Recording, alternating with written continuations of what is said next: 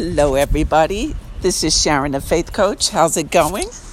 How's it going on this 58th day of the Protecting My Peace series? How are you doing? Yes, it's day 5-8, baby. And I'm happy, I'm excited that we are still hanging in there. We are still protecting our peace. We're doing all we can, right? Right. Okay, so I'm out walking my four-legged baby on this cloudy day, and it feels great because it's 57 degrees and I'm loving it. Yes. So at any given time, you might hear breathing as I'm inclining and declining, dogs, cars, trucks, construction, birds, hopefully, and the like. But as we always say, we weed out the noise, right? We ignore the distractions. Yes, we are focused on what we need to do. What God tells us to do, the direction we need to go in, we are focused on that because He continuously makes our paths smooth. Yes, He directs them. That's Proverbs 3:6. So I'm going to focus on that. Yes. So it's a raw but clean podcast, okay? Or podcast series, I should say. And that what you hear is what you get, okay? I'm out here. Okay, so what's on my mind today? I still want to talk about diversity. I want to talk about that, all right? Because, before I get into that, I want to clarify something because I misspoke. I think during yesterday's or the day before's podcast episode where I talked about how I grew up and the town I grew up in on Long Island, New York. The town itself was predominantly white. My neighborhood was predominantly black and Puerto Rican. And the town is still about the same. So, now, and my high school was the same thing, predominantly white. We only had one high school. And so it was on Long Island, North Shore. And the town, I don't know, maybe when I was growing up, had a couple 100,000 people, somewhere around there. Don't quote me on it. Anyway, that was that. Now, because I went to school and I lived in a town like that, to me, my life was diverse because I came in contact with all types of people. All right? So it wasn't just black, Puerto Rican, and white. It was other people as well of different races. So that's why I said I grew up in a diverse area because I was exposed to all of that. Yes. Anyway, just wanted to clarify that. But I wanted to continue our discussion on diversity and the importance of being open-minded. Okay, so listen. What this George Floyd murder taught us, when we all saw it, we all saw with our eyes in plain sight what happened, how long. Okay, we all saw what happened. There's no denying it. Okay, now, what is the good that can come out of it? What can we learn about each other? Right? What we can learn is we could take a look at ourselves and say, you know what? What was I believing before that? Do I have any people who look differently and think differently than I do? It's okay that we have the same values. In fact, that's important. We need to have the same values. We don't want anybody who doesn't line up with where we're going in our vision and our mission, and who is coming in with low standards. We don't want that. We want the best people, right? And those come in all shapes and sizes, and they look like me. Yes, they do. So we can't say, oh, they don't apply, or we can't recruit any. We can't use that. As I said before, this is the United States of America, and it is the world.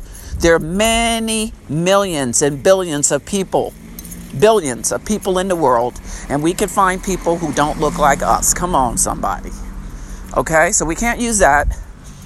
And if we do not have a diverse workforce, then our business will only make but so much money. And what I mean by that is that we are going to slip because we are not going to think broad enough. Because when we get people who look like us from the same walk of life, because we're living in our nice, tidy little bubble, we will stay in that bubble. Even though we think we're thriving, we won't get as far as we could. And that's a fact. Because people who grew up and who are living a life of productivity and positivity, okay? But it's different than we've ever known. Then, and only then, can we grow.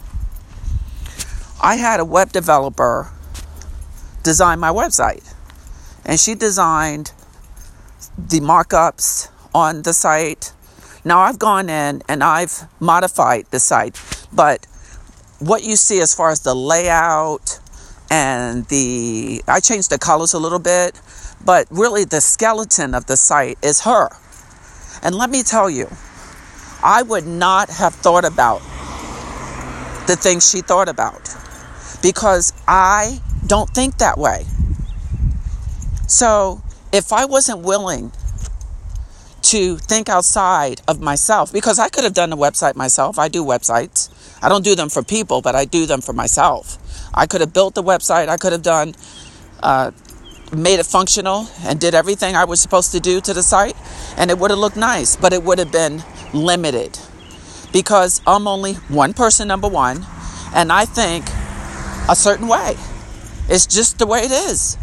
So what I'm saying is that if we don't realize that, if we don't start just really letting these things sink in and looking in the mirror and just concluding what the reality is and accepting the reality that we need people in our organizations, in our friendships, in our relationships who look and walk differently than us, then I'm telling you, we will not be as great as we think we are. We won't be as great as we could be. Okay? We won't be as great as we think we are. Okay? So if any of you are saying, no, I've been operating with this and I have the people in my organization and they are great and we're doing well, and that might be the case, but you're only going to go but so far, I'm telling you. It is the truth. So if you haven't tried it, don't knock it.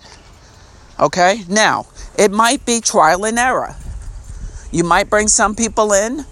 And by the way, bring more than one if you have a certain if you have a certain amount of team members.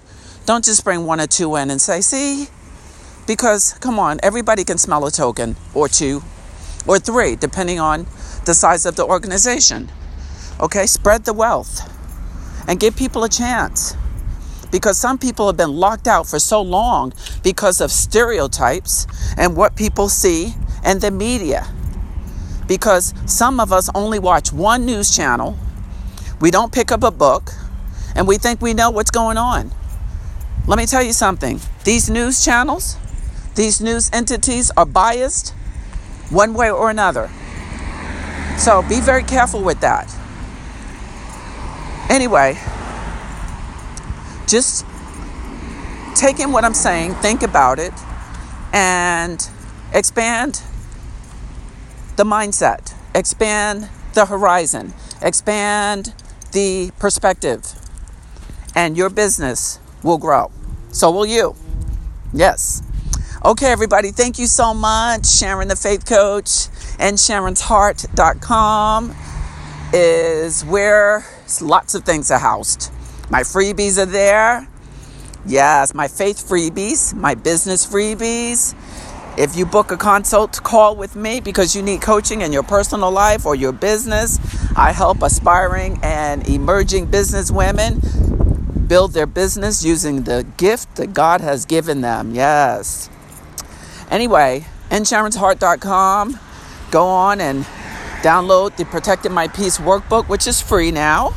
And it's right on the home page for now. I'm not sure how long it'll be on there. So anyway, thank you so much, everybody. Continue to protect your peace, because peace is power, and a whole bunch of other positive and productive things. Talk to you tomorrow.